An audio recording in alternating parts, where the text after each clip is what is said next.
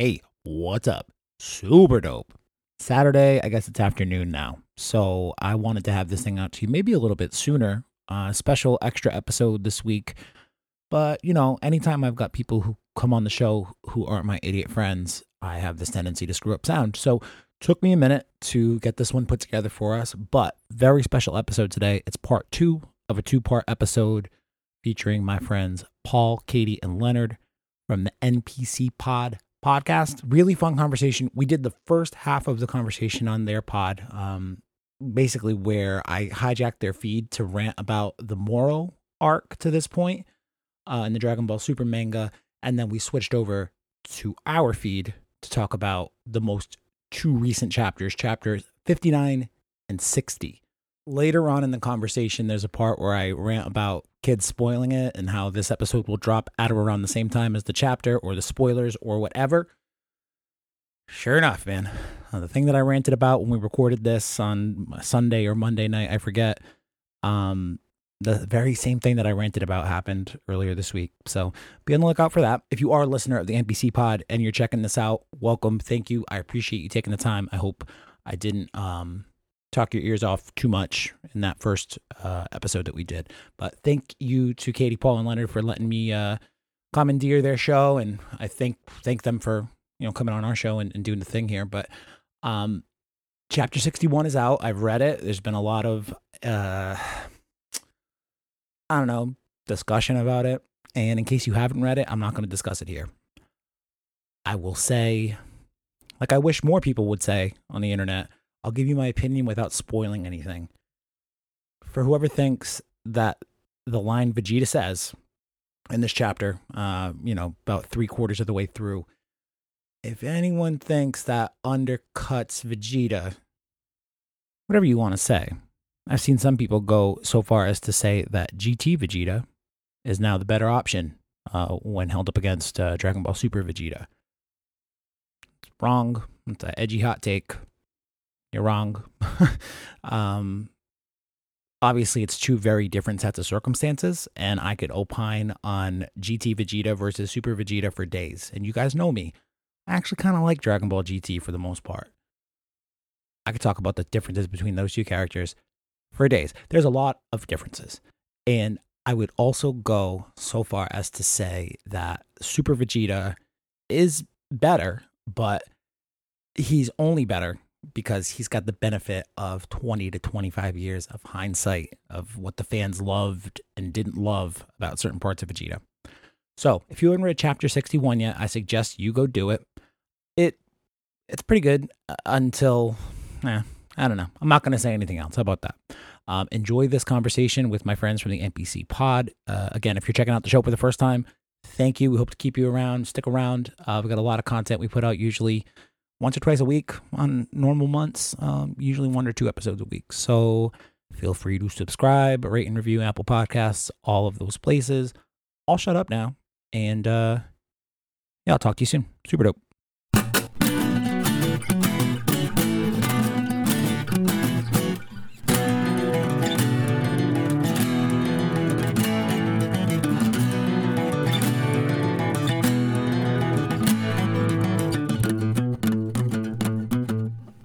Welcome into Dragon Ball Super Dope. My name is Kyle. Thank you for checking this out.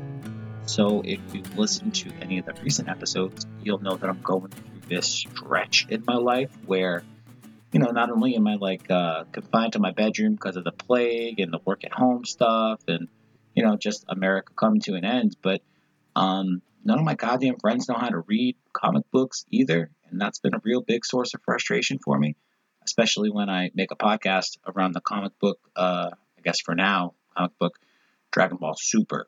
So I had to call in a couple of friends from across the country. I had to go all the way to California and call up my friends from the NPC podcast. Let's welcome in my friends Paul, Leonard, and Katie. I guess Paul does this thing where he gives everyone a real annoying moniker when he introduces them on their show. So, Paul, give me an introduction for Leonard. Leonard? Well, Leonard's easy. Super Pope. Super Pope.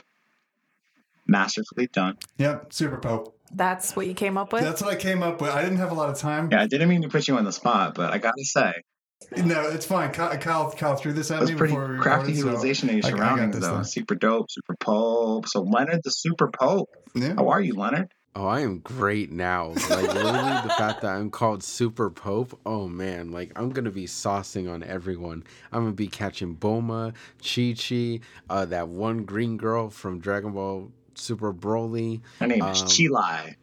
Chilai, yeah, because she is hot as a chili pepper. Oh, God. Good one. So we got Leonard, the Super Pope, and then we also have Katie. Paul, I'll kick it over to you to introduce Katie.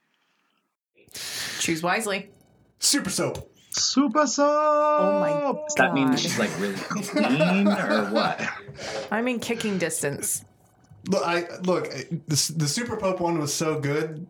I kind of like. I didn't know where to go from there. Like I hit my ceiling. You I went fell with- back on your with greatest a hits. worse one for you. I'm sorry. That's good. Love you All right, too. so Super Soap. Katie, how are you? Super salty right now. That kind of makes sense. Thankfully, though, you got the, soap thing to clean off the salt. So that's good, right? Hey, see? Hey. Thank I want to you, Kyle. leave. Sounds like a whole lot of bath salts. And then who wants to try to do it? Ooh, I'll do it. For Paul with some I'll do revenge. it. Go for it, Leonard. All right, and here we are with Paul, a.k.a. Super Boat, because just like the Titanic, it's all downhill from here. The Titanic didn't go And you're downhill, though. old. It sunk. And I'm old. Okay. All right, I didn't mean to blow it up. I'm sorry. The same difference. No, I'll take Super it. I'll take it. Super Boat. That's good. I like Masterfully it. done. Thank you, Leonard. So, Paul, how you doing, man? I'm doing pretty good. I'm really glad to be on the podcast with you. We just finished recording the NPC podcast where you were our guest, and I thought it was one of the best episodes we've ever had. So I appreciate Very kind of you to say. you bringing me on to yours. So this is what the plan was today for the Super Dope listeners. If you're hearing this today, hooray, hurrah! I've got somebody to talk to me about the main guy. Damn right, I just made that rhyme. Anyway, we did a part 1 of this conversation over on the NPC podcast Yes, we feed, did. just talking about the moral arc in general, and what's kind of worked for it, what hasn't worked for it, what we liked about it, what we haven't liked about it. But before, I kind of hijacked your feed in order to do that. Tell the audience a little bit more about what your show generally does when I'm not busy hijacking it for Dragon Ball purposes. Sure, yeah. We are a video game podcast. I sort of say it loosely because we talk mostly about the industry itself. We do spend some time talking about individual games, things that are coming out. Recently, however, we've been on a little bit of a hiatus because, as you said, America is... not doing great. Coming to an end, you can say it. Yeah, it's coming Last to an of Us Part 2. We're entering sequel mode right now. Yeah, that's fine with me. But yeah, we talk about the industry. We tackle big topics like sexism in video games, video game unions, violence in video games, things that not a lot of people are talking about. And if they are talking about it, it's usually for a 5 to 10 minute YouTube thing. With us, it's like a 45-minute dedicated thing that we do. And we just get together and love doing it. We've been doing it for, 2 years, something like that, a little bit over. Yeah, just about. Yeah. So, yeah, if you guys know how to find podcasts like you found Dragon Ball Super Dope, you can find our podcast, too. The NPC Pod. Now available on Apple Podcasts, Stitcher, Spotify, wherever you get your podcasts, all the places where the podcasts live. It's true. It's true. Or on Twitter, the NPC Pod. We're there, Very too. true. That's how we met in the first It place. is. Yeah. Through, now, what was this? The Vic Manimana? Yeah, that fucking piece of shit. Vic Manamana. No, don't sully that song. Yeah, but you know what, Leonard? I've definitely had that same exact thought several times in my life. Yes. So, yeah, Vic Managana. So, obviously, you listen to the show, you know what happened last year. We lost the Facebook page to the Nazis and all that fun stuff, and I still continue to be pretty vocal about it because fuck Nazis. Yep. Obviously.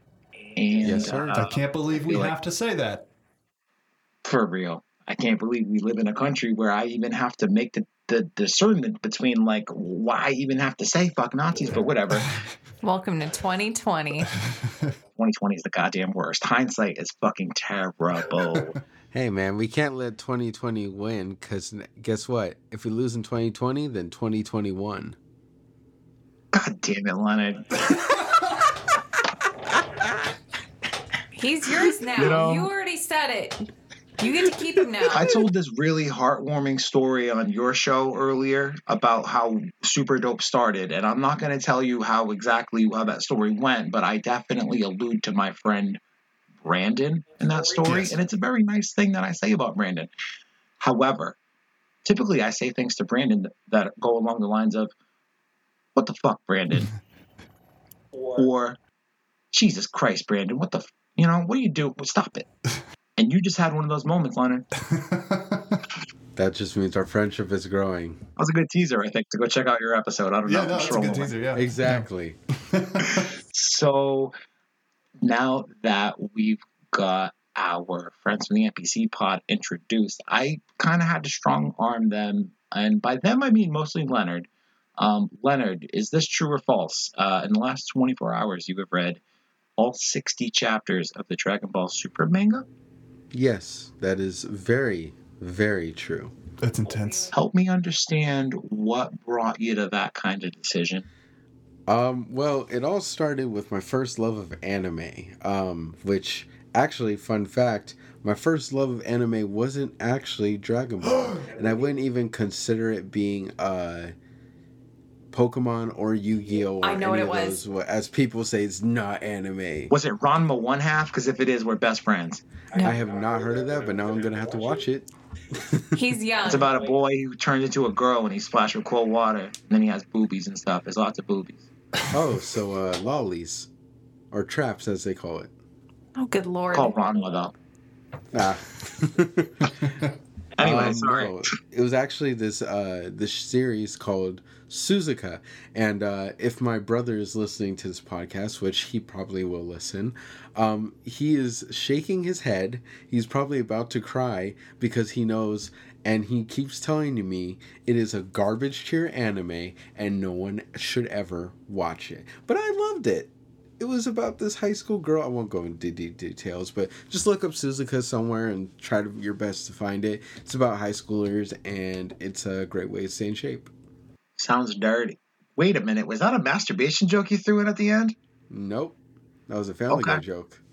Oh, that's a great way to stay in shape. Oh, man. All right. So I feel like Katie and Paul, let's get your anime backgrounds. What's your gateway anime drug?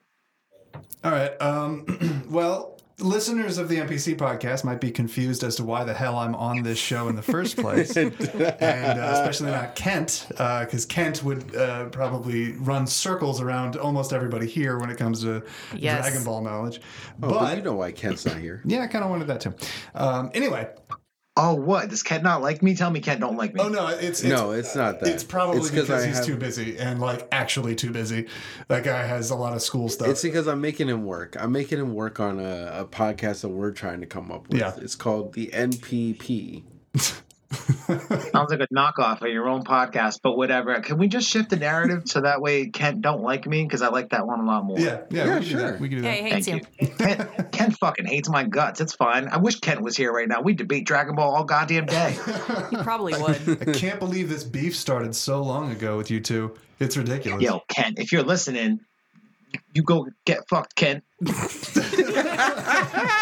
Well, now he knows. Got him. So anyway, as I said, they probably don't understand why I'm on the podcast because I have been quite vocal in my aversion to anime. And I know that sounds like a very blanket statement, Kyle. You are looking at me. If your looks could come through a computer screen, they would be stabbing me. And the only reason I say that is because I enjoy a succinct, very cohesive and in and out kind of story. TV, American TV, British TV, that's sort of where my bread and butter is, as well as video games, of course. And when I watch anime, I love the ideas in them. They are powerful and amazing and out of this fucking world creative ideas. And then they spend 17 seasons diving into the minutia of a specific character that won't be in the 18th season. So like it's a frustrating Sisyphean feat to watch anime. However, and Kyle, I know this is also going to anger you. Uh-oh. I got into Dragon Ball. Woo! Abridged. Oh. Someone needs a sense of being for that one. It was my fault. It was Katie's fault 100%, but It was funny. that is not to discredit or discount the importance that Dragon Ball Z, Dragon Ball Super, all of it has created in the anime space, in American storytelling, in Japanese storytelling, in animation. Dragon Ball and its subsidiaries are some of the best anime I've ever seen. The reason I liked Abridged so much is, one, it's funny, and two, it westernizes the story of Gohan and Goku, if that makes any sense. 100% that makes sense. Okay. And I think you will be surprised to hear that I did not really take any offense to almost anything that you just said. One thing that I talk about, Jesus Christ, one thing I talk about quite frequently is how a story can be subjected to the medium in which it's being told, and how sometimes if the story has to shift in order to better suit the narrative, or to better suit the medium in which the narrative is being told, it makes sense. That said, it kind of speaks to what you're saying about anime. Like, you love the ideas and themes presented in some of them, but then they dive into 20 episodes worth of bullshit. Well, from a production perspective, they have to dive into 20 episodes worth of granular bullshit to be able to build up enough plot in the comic books to be able to, Yes. produce more or whatever. And that's, again, just a consequence of the medium itself. Yes. But you did say American television. What would you say is your favorite sitcom, I guess, of all time? Because I'm pretty big into sitcoms too. I don't really like to think in favorites because at least in television, It's hard to speak in absolutes. Yeah, Give me a short list of your favorite ones. Let's see. I recently watched a Netflix show where this girl gets a superpower and starts killing people in her high school by accident. And I can't. That shit don't sound funny. Yonder Ace?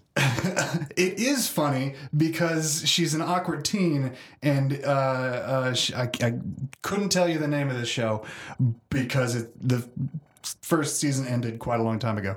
But like, Do you have any television shows that you've watched like a million times over? The Office. well, I mean, the Office is good. I've only watched that twice. But Fringe. Okay, I've never watched that myself. I had an ex-girlfriend who loved that show, though.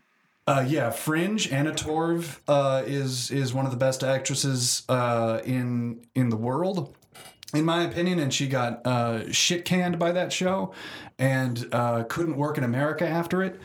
And I was really pissed about it, especially because J.J. Abrams was attached to it, and J.J. Abrams is usually really good at keeping his actors and actresses around. Anyway, I'm getting into the weeds, but yeah, Fringe episodes series like that. The Expanse is a really, really good sci-fi show that everyone should check out. It's also a book. Yeah, I'll stop. All right. So you've got all sorts of like footholds into different respective realms of the nerd world, Yes. but none of them specifically tied to anime. But you've got a general respect for Dragon Ball, which is I have a general respect for a lot of anime. Demon Slayer. Demon Slayer is a fantastic show that I sort of stopped watching for some reason, and I gotta get back into that. But my favorite anime of all time, the only one that I will say 100% that I love, is an anime not many people have heard of, but it's called Spice and Wolf.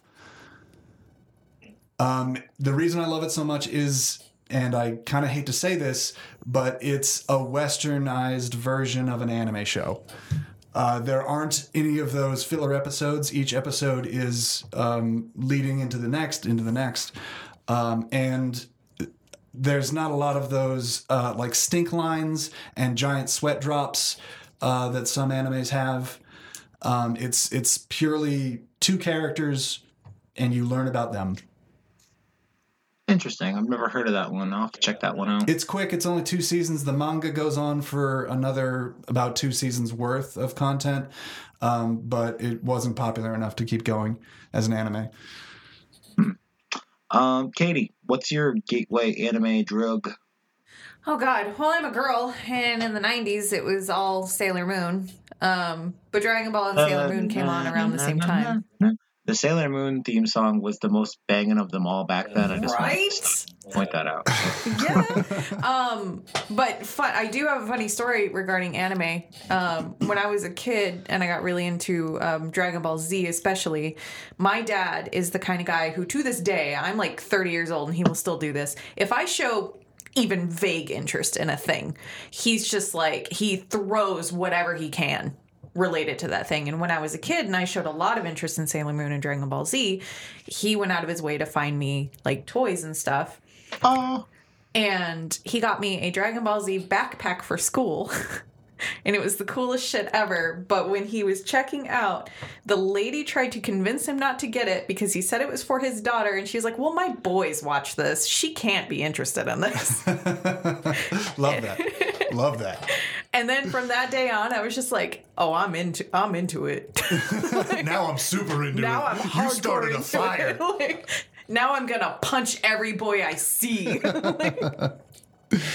But That's yeah, so cool. My dad did the same kind of thing for me, because I don't know. My dad's also a nerd, but my dad is also not that much older than me. I get like my parents had me very young, so my dad was like watching the Cell games on like this is his version of the story anyway. I have no recollection of this, but according to him, when I was like a 2-year-old baby, he and his friends would be hanging out with me in the room and they'd be watching bootlegs of the Cell games. And when it started to be localized and brought over to America and they started to bring those Super Battle collections over through Irwin, he would go to KB Toys down the street and like look for all of those toys all the time, whatever Dragon Ball stuff was out back then. So, but he also kind of had a vested interest because he was a fucking nerd. So your dad just sounds like a really good dad. yeah.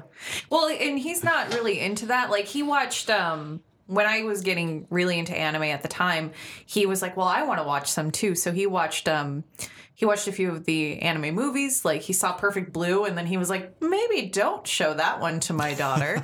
Yeah. And then he watched Cowboy Bebop and we watched that one together. And he watched Lupin the Third and he liked that.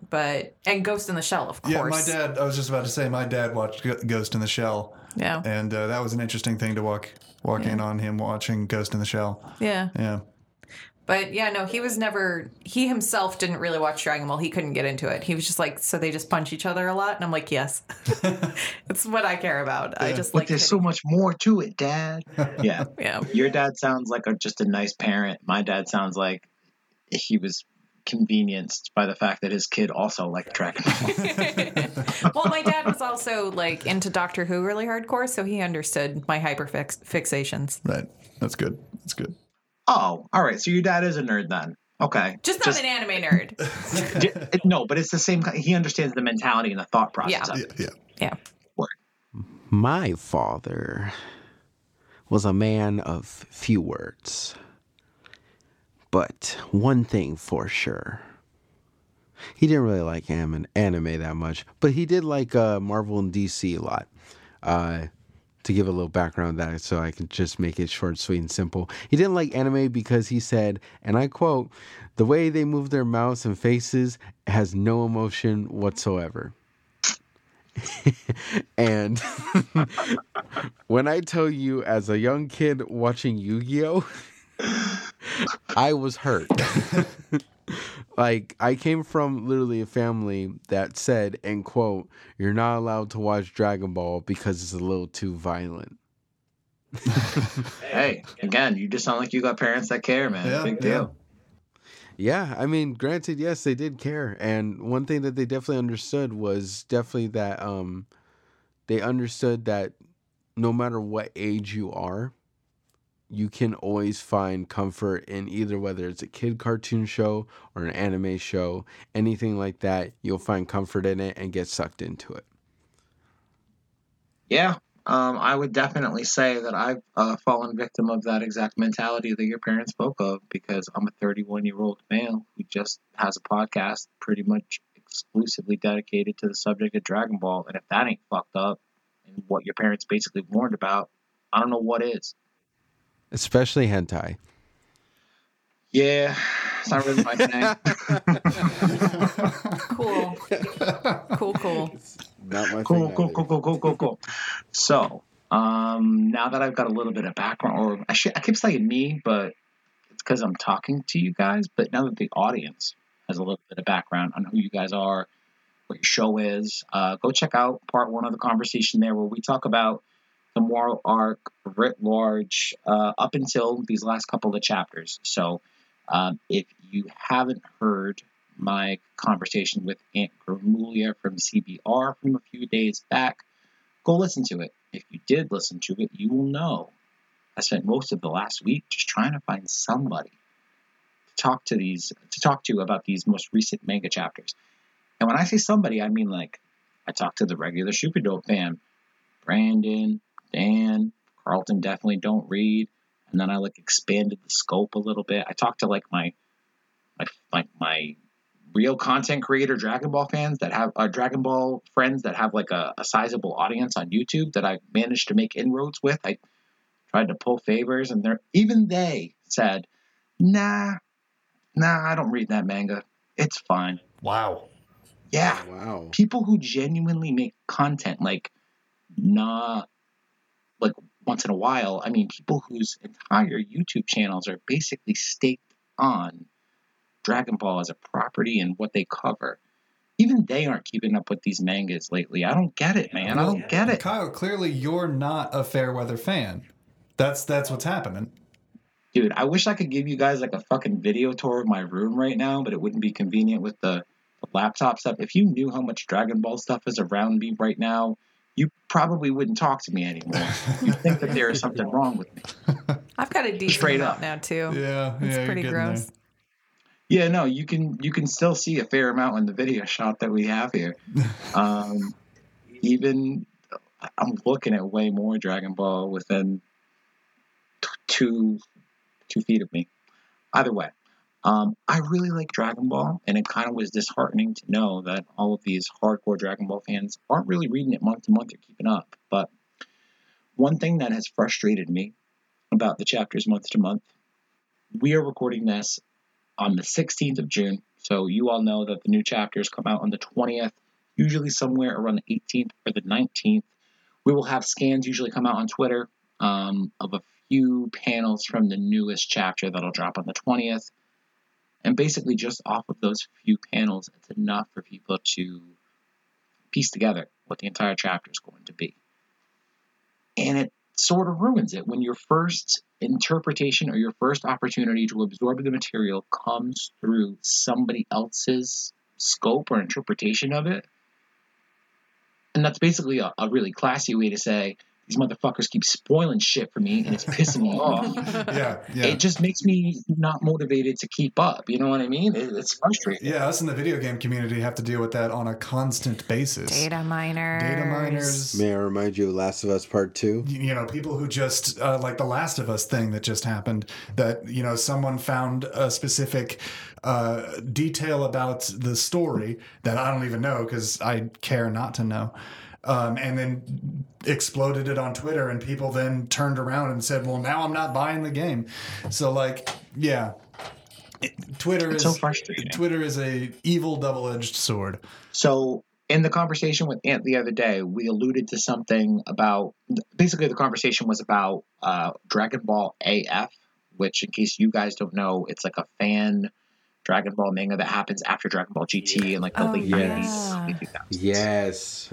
It was a very, very interesting conversation. But the roots from in which that series took place basically just came from what I'll call early versions of YouTubers. Even though YouTube wasn't a thing, people weren't making videos, people were still trying to make content based off of Dragon Ball. And the way they did it back then was they made fan art, uploaded it to whatever respective internet websites, and it would get picked up in search engines. People would see it and say, what the hell is Dragon Ball AF? And the conversation perpetuated from there to the point where Toible, a.k.a. Toyotaro, the guy who's now working with Toriyama on the Dragon Ball Super manga, in 2005, there's two different starting points for it. I believe it's 2005, Toible starts like this proper fan comic of Dragon Ball. The fact that it starts from early content creation based off of, somebody's want to fill your desire for Dragon Ball content. Back then it was just images. Now it's, coming by the way of YouTube stuff. We talked a little bit about that with the conversation with Ant. What kind of undercuts the manga each month is because everybody wants to be that first person to make that content now, instead of, fan drawings or whatever, it's spoiler reviews of the latest manga chapter and to be the first one to post it. Yeah. It's so infuriating. Like, I don't think they know what they're doing, because I got this one kid I follow on Twitter. I'll not say his name because I think he's a really nice kid. But he's the kid who routinely ruins it for me every fucking month. I know he's like a 20-year-old kid. I know he means well. And was working hard to get his YouTube feet under him and build something for him. And he fucking should. Yeah, good for him. But at the same time, like, understand that you don't need to be first to the punch on everything. And sometimes when you are, it makes other people want to kick you in the face. The YouTube algorithm, though, has just kind of set every content creator up for that. Exactly. Because it doesn't necessarily need to be good. It just needs to be first. Yeah. So, and it's not even about quality anymore or quantity. It's about who's first. Yeah. And the YouTube algorithm values the earlier videos over the latest ones. And this is actually a conversation that I've had a few times within, my own community, the Destiny community, watching data miners. Every single time a new season's coming out, there's hundreds of videos get flooded about this thing's gonna happen with this character and these guns are coming out, and it just becomes kind of a game of okay, what's gonna be a spoiler and what's not. But YouTube always, no matter how much I curate my feed, I will always inevitably find out something spoiler related that I didn't want to know because someone within that same community uploaded a video and put it in their title. And in all honesty, knowing that you guys are primarily a video game podcast, this ties in perfectly to how I feel about Kakarot. Like, we talked about it off mic a little bit. I basically said to you that I feel like that game is very much a chore and just a grind to get ready for whatever the next level is. But one of my other frustrations with that game was I didn't even get to fucking experience the parts that I experienced by myself first. I had to experience them through every kid who got an advanced press copy of it 3 weeks before it hit the stores, and them tweeting out what the storyline was with screenshots and pieces of the funny little dialogue that ties together all these weird back characters and side stories. The reasons for which you would purchase the game, they were blown up before the game even hit stores because everybody was just so about being the first to post. It sucks. No, I mean, it's a habit that sort of all nerd cultures sort of fall into, where not only do you have to be first, but you have to know. You have to get every little bit of information that you can every second of every day for that one thing that's coming out. Last of Us dealt with it. Cyberpunk 2077 is dealing with it right now, where they are they have put the clamp down on any leaks or spoilers, and still things squeeze out. And yeah, anime, television, movies, it all comes down to this mentality where we want it now. And so we'll take any little bit of information that we can get just to have just a little taste. Give me it's that. Like a hyperfixation, instant gratification culture within the nerd community that, for me, when it comes to Dragon Ball, the reason, I said previously in part one, I haven't been keeping up with a lot of the Dragon Ball stuff lately because, A, money, and B, usually just find out stuff on Twitter anyway, even though I'm not really on Dragon Ball Twitter that much, but I happen to follow a couple of people who are. So then Twitter decides that I need to see this post. And then it's like, oh, well, I didn't know that happened, but that's neat.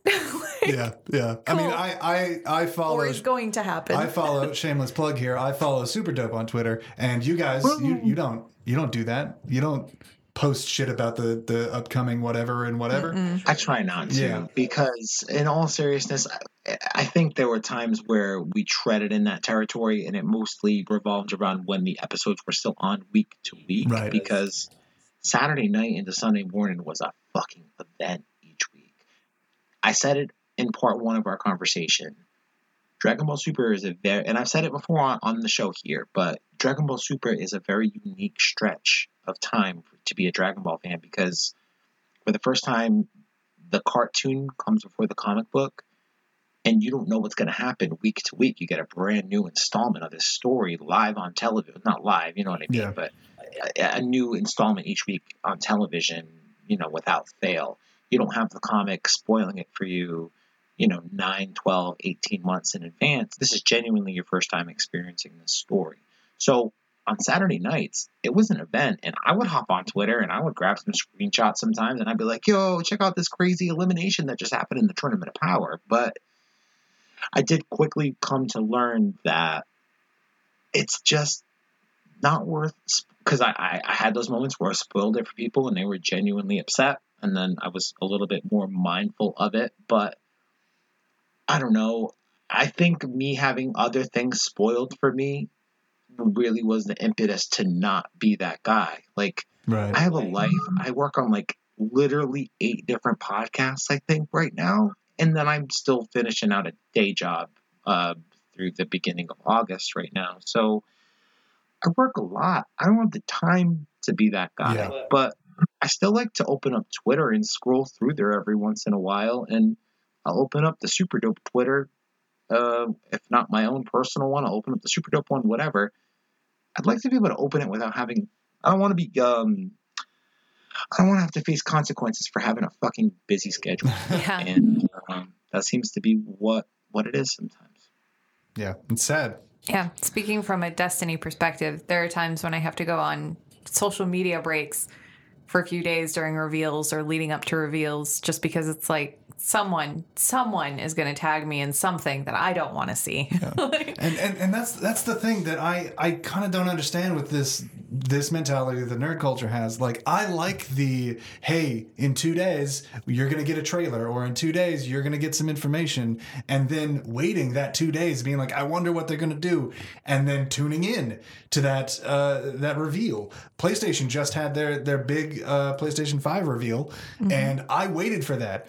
At 1 o'clock Pacific Standard Time, I tuned in to their fucking Twitch channel and I watched the whole thing. And it was like a TV show of the days of yore, where you had to schedule your TV around your life. So you're so old. I'm so old.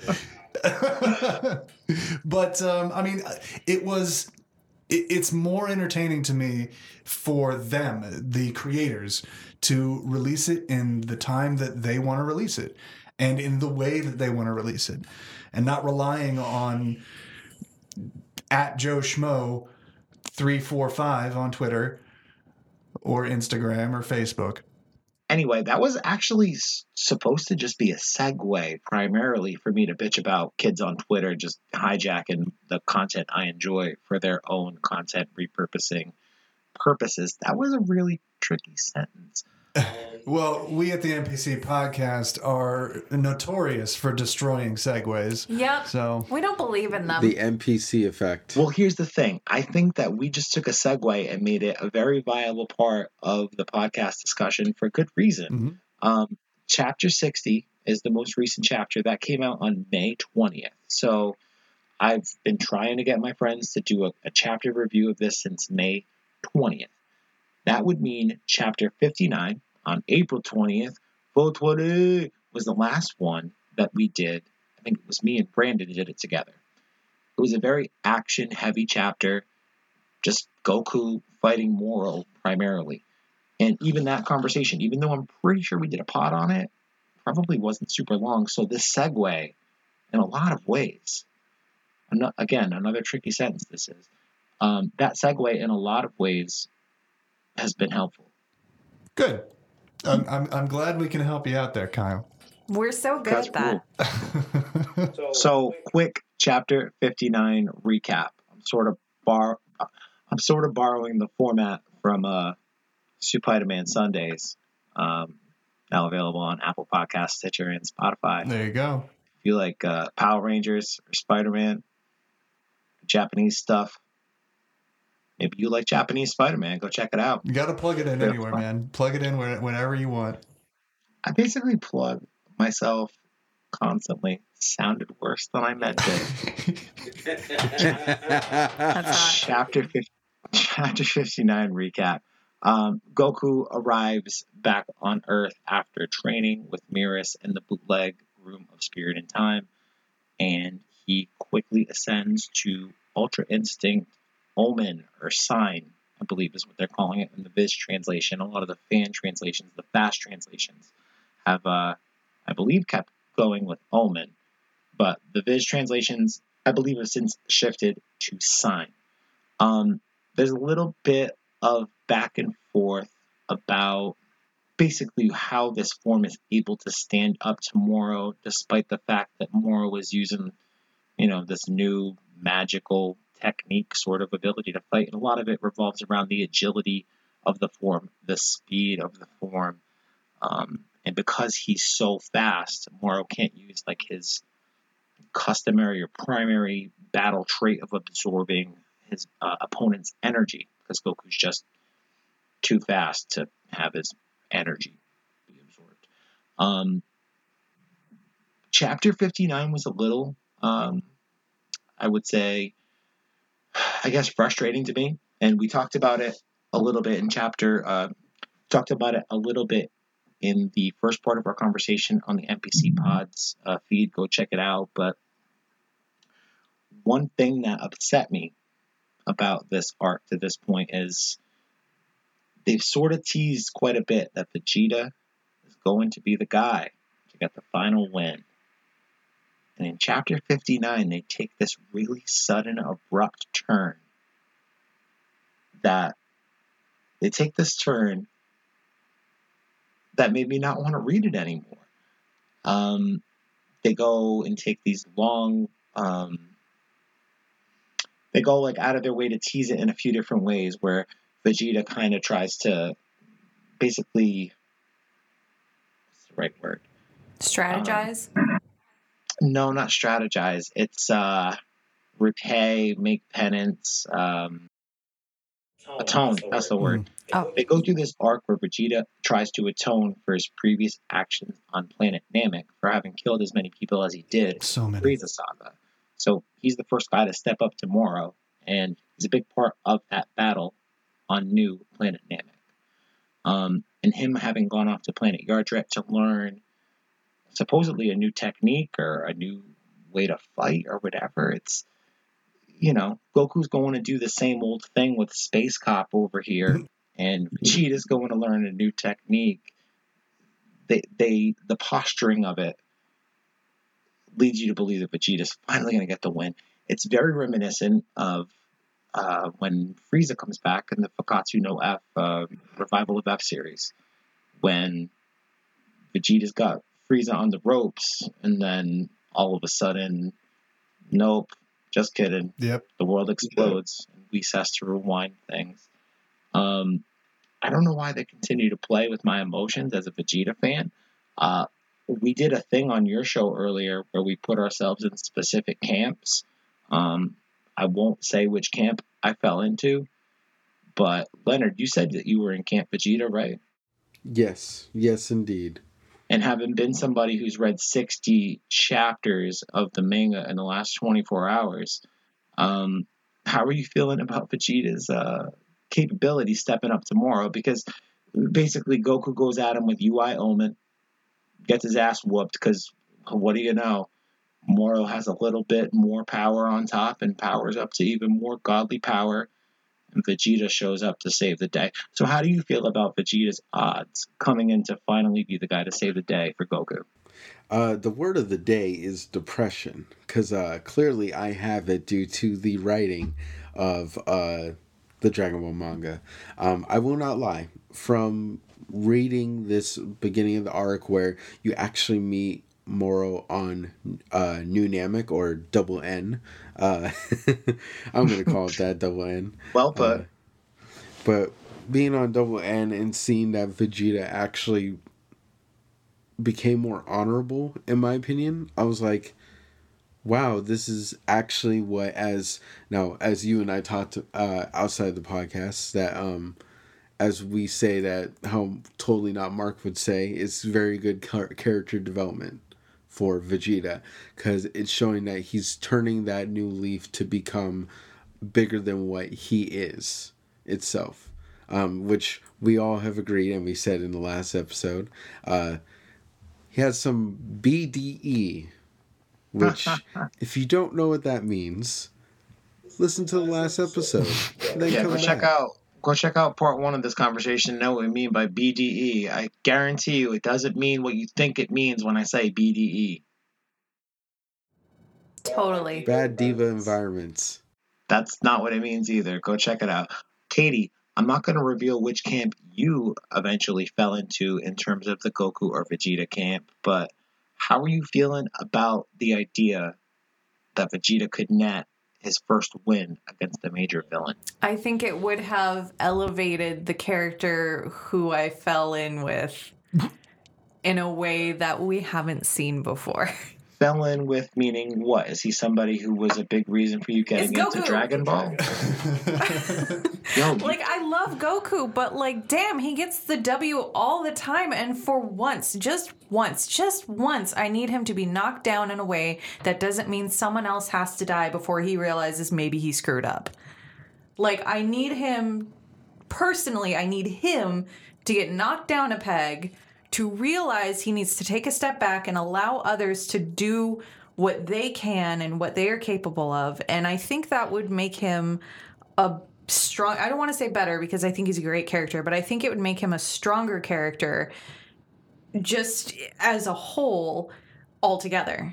And knowing they're probably not going to do that no matter what happens ever, is just so frustrating, because it continues to put him in that spot that, you know, everyone lumps him into, where, oh, he's so boring. Oh, he's too good. Oh, he's this. And they overlook the things that make him a great character because the creators are too afraid to add dynamic to him, if that makes sense. Yeah, I'm going to sort of play off that because I just sort of realized something. Vegeta... There's a concept in storytelling called warfing. It's kind of a newish concept, but it's called warfing. And what that means is that on Star Trek, if you wanted to say that this guy was a badass, Worf would step up and be knocked out by this guy. That's how you would know that he was a badass, because even Worf got knocked out. And Vegeta sort of falls into that camp, sadly. Because Worf never got a win unless it was dealing with the Klingons. Unless the episode was dealing with the Klingons, Worf never really got a win. He was a punching bag for a lot of bad guys.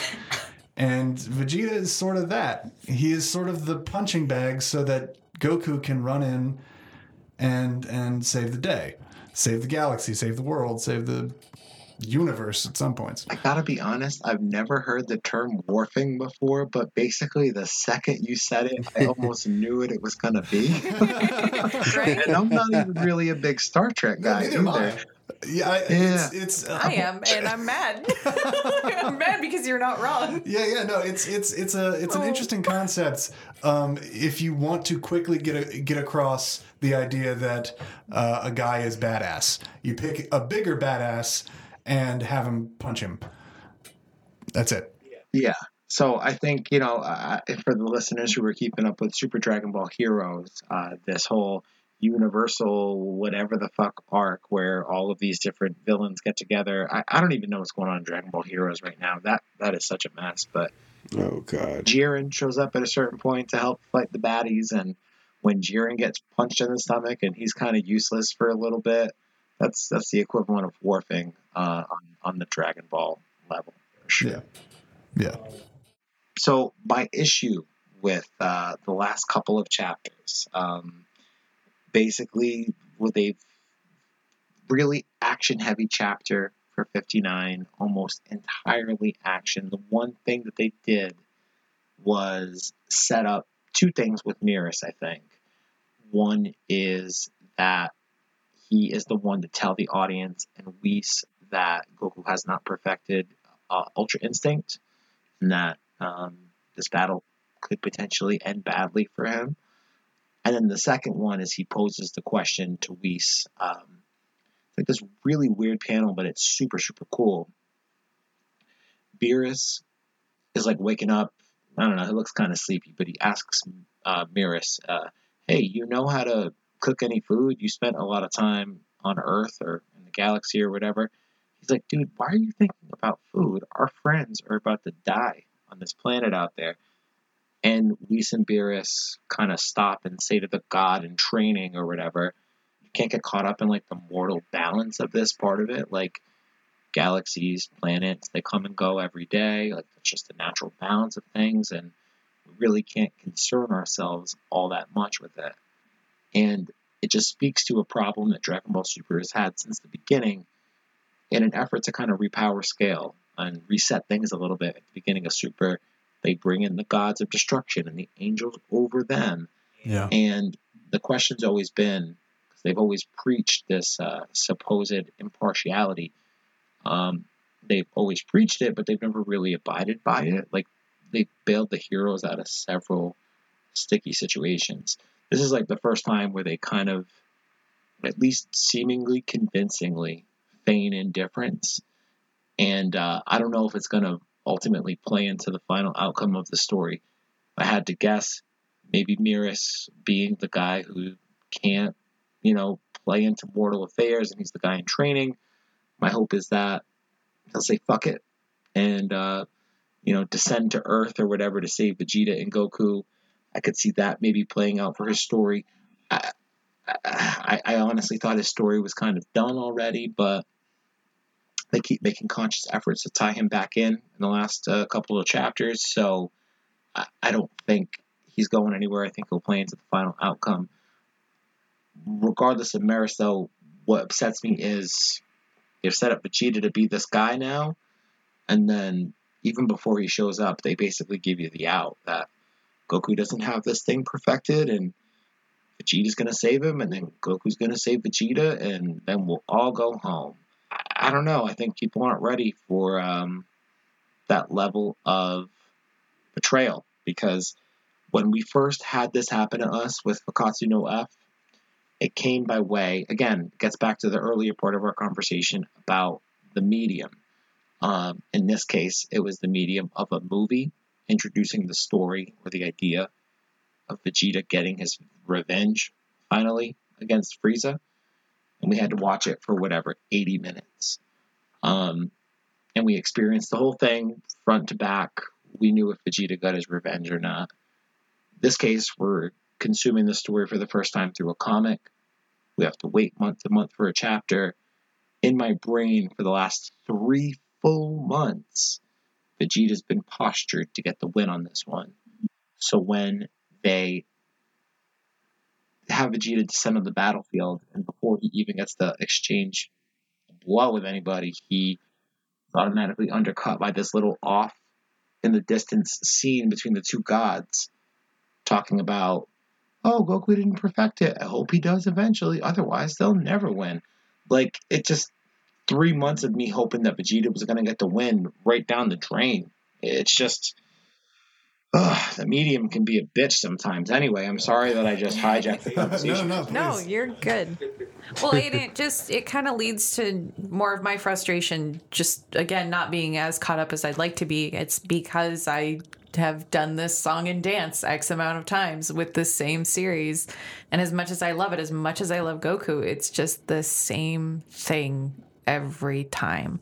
And I'm bored. Like there are ideas there that I really like. There are concepts there I really like. There are characters there that I really like. There are things that I really like. But in the end, I know how the story is going to be resolved, and it's resolved the exact same way every single time. And it just gets to a point where it's like, okay, I get it. I do. Goku is the face of this franchise, and you don't want to betray his fans, but like, for God's sake, if the fans are so delicate that they can't handle him not having a win every single time, like, are they fans? Right. Are you guys writing something interesting? Well, I mean, Captain America loses how many times, and he's still going strong. Yep. Like Iron Man, like the legendary comics, like characters and such. Wolverine, even well, he's a giant piece of shit sometimes, but like. They lose now and again, and they're still going strong, and they still have like compelling story arcs. And it just seems to be a theme with a lot of anime and manga in general, where they have a hard time, especially the older stuff. Like newer stuff, it's a lot better. But like the older stuff, they had a really hard time letting the main characters lose. And if they lost, it was just for that one episode. Don't worry, they'll win the next one. Or like, don't worry, they'll be right back. Or don't worry, there's a totally different out. And it's like... This goes back to my frustration with Original Z, where they spent the entire series building up Gohan, only to, oops, he dropped the earring. Silly Gohan. And that's when I tapped the fuck out of the Buu saga. I was like, nope, I'm done. I can't. Like, you killed off Vegeta, and now he's back, I guess. Cool. You played with me there. And then Gohan drops the earring. I'm out. I can't. Dude, I watched an episode last week, Gohan, where you caught like 68 bullets out of a Tommy gun. Right?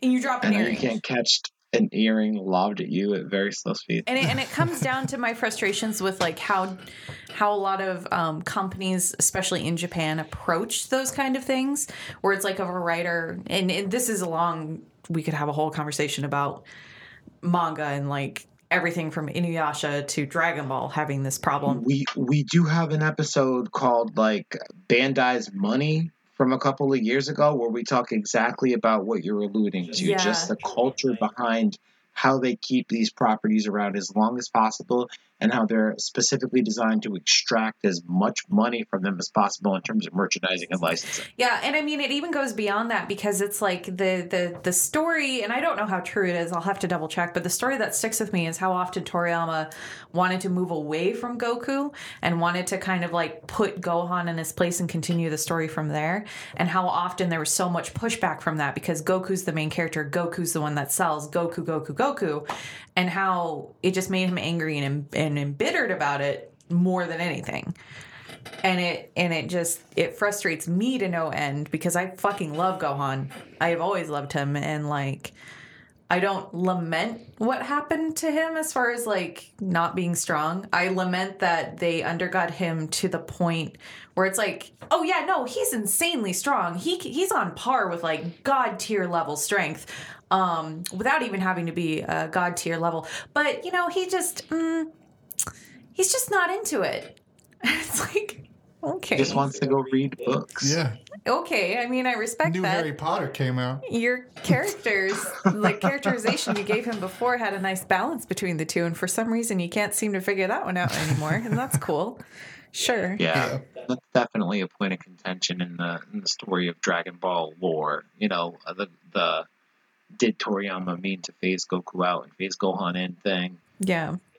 A lot of evidence points to absolutely yes, he did. But in their effort to like rewrite that part of things, they're like, oh nah, we always knew it was the Goku show. What are you talking about? Like, dude, Goku was dead for 60 fucking episodes. What do you mean it was always the Goku show? How many times did Toriyama kill him off and go, nope, definitely this time he's for sure dead? And then it's like, nope, he's definitely not though.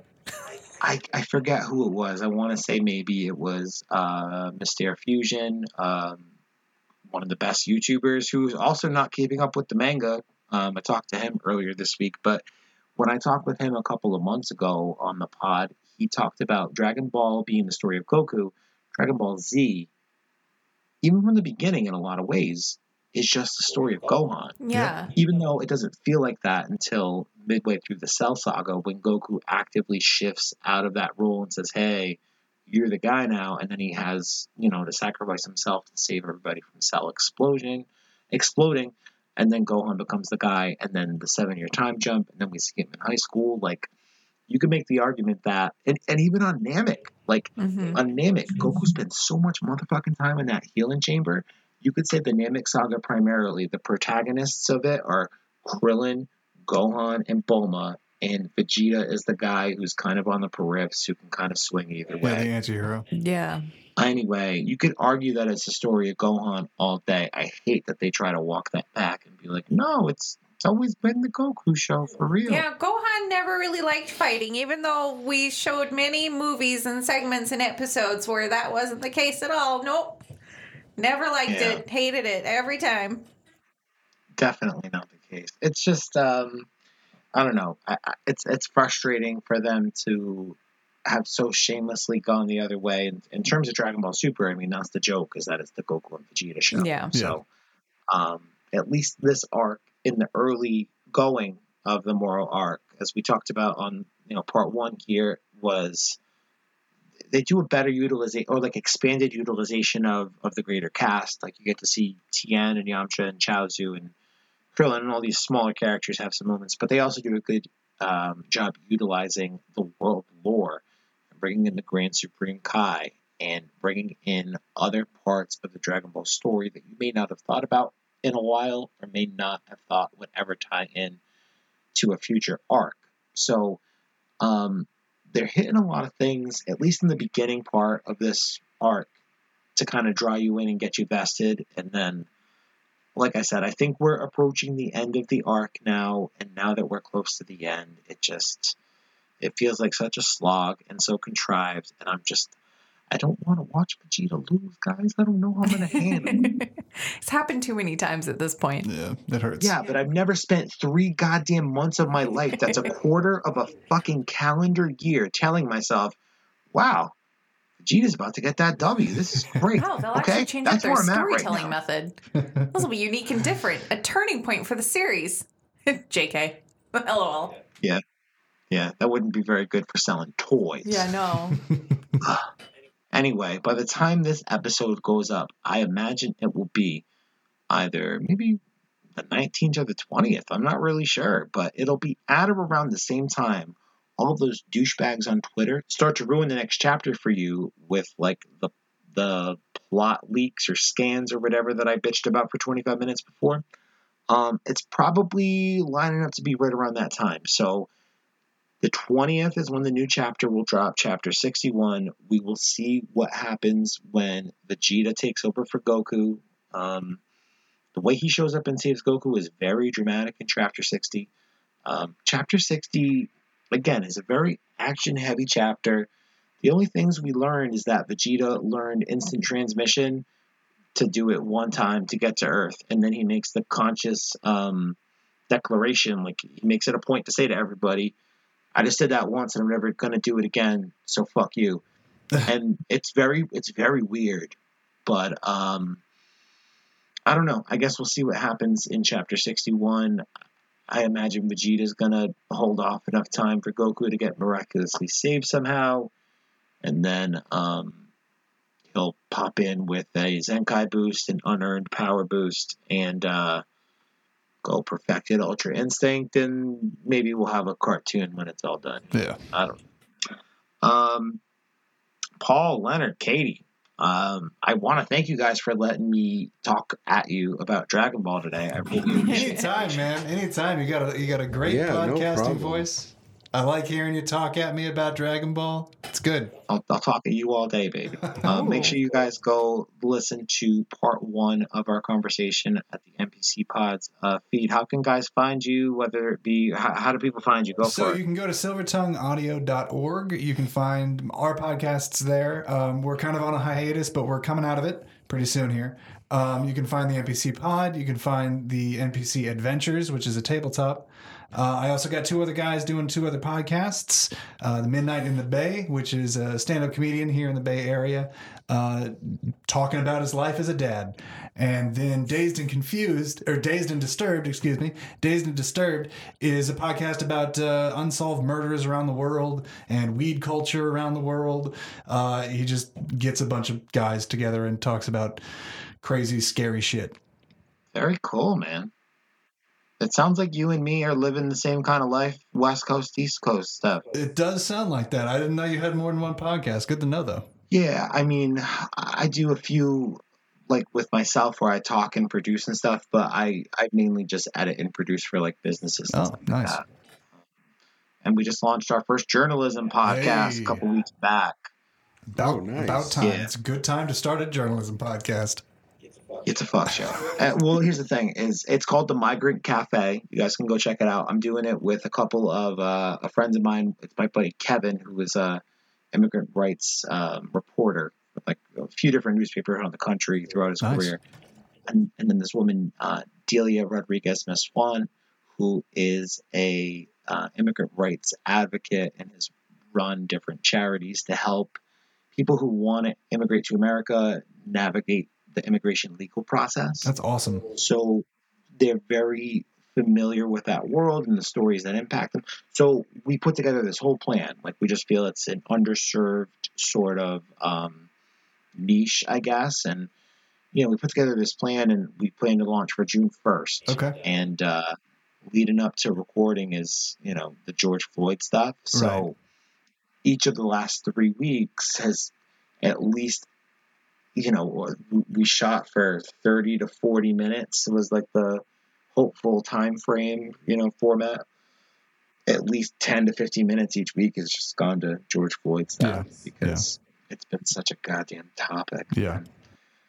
But that's a long way for me to give you a plug on the Migrant Cafe. Make sure you guys go check it out on Apple Podcasts, Stitcher, Spotify. Rate that shit because it helps us out. And I appreciate that stuff. That didn't work out as well as I thought it would in terms of a rhyme. Paul, Leonard, Katie, thank you guys so much for taking the time to listen to me ramble about Dragon Ball. I hope to have you guys back again soon. Yeah, hope so. This is fun. Thank you. It was a lot of fun. Yes. Super dope!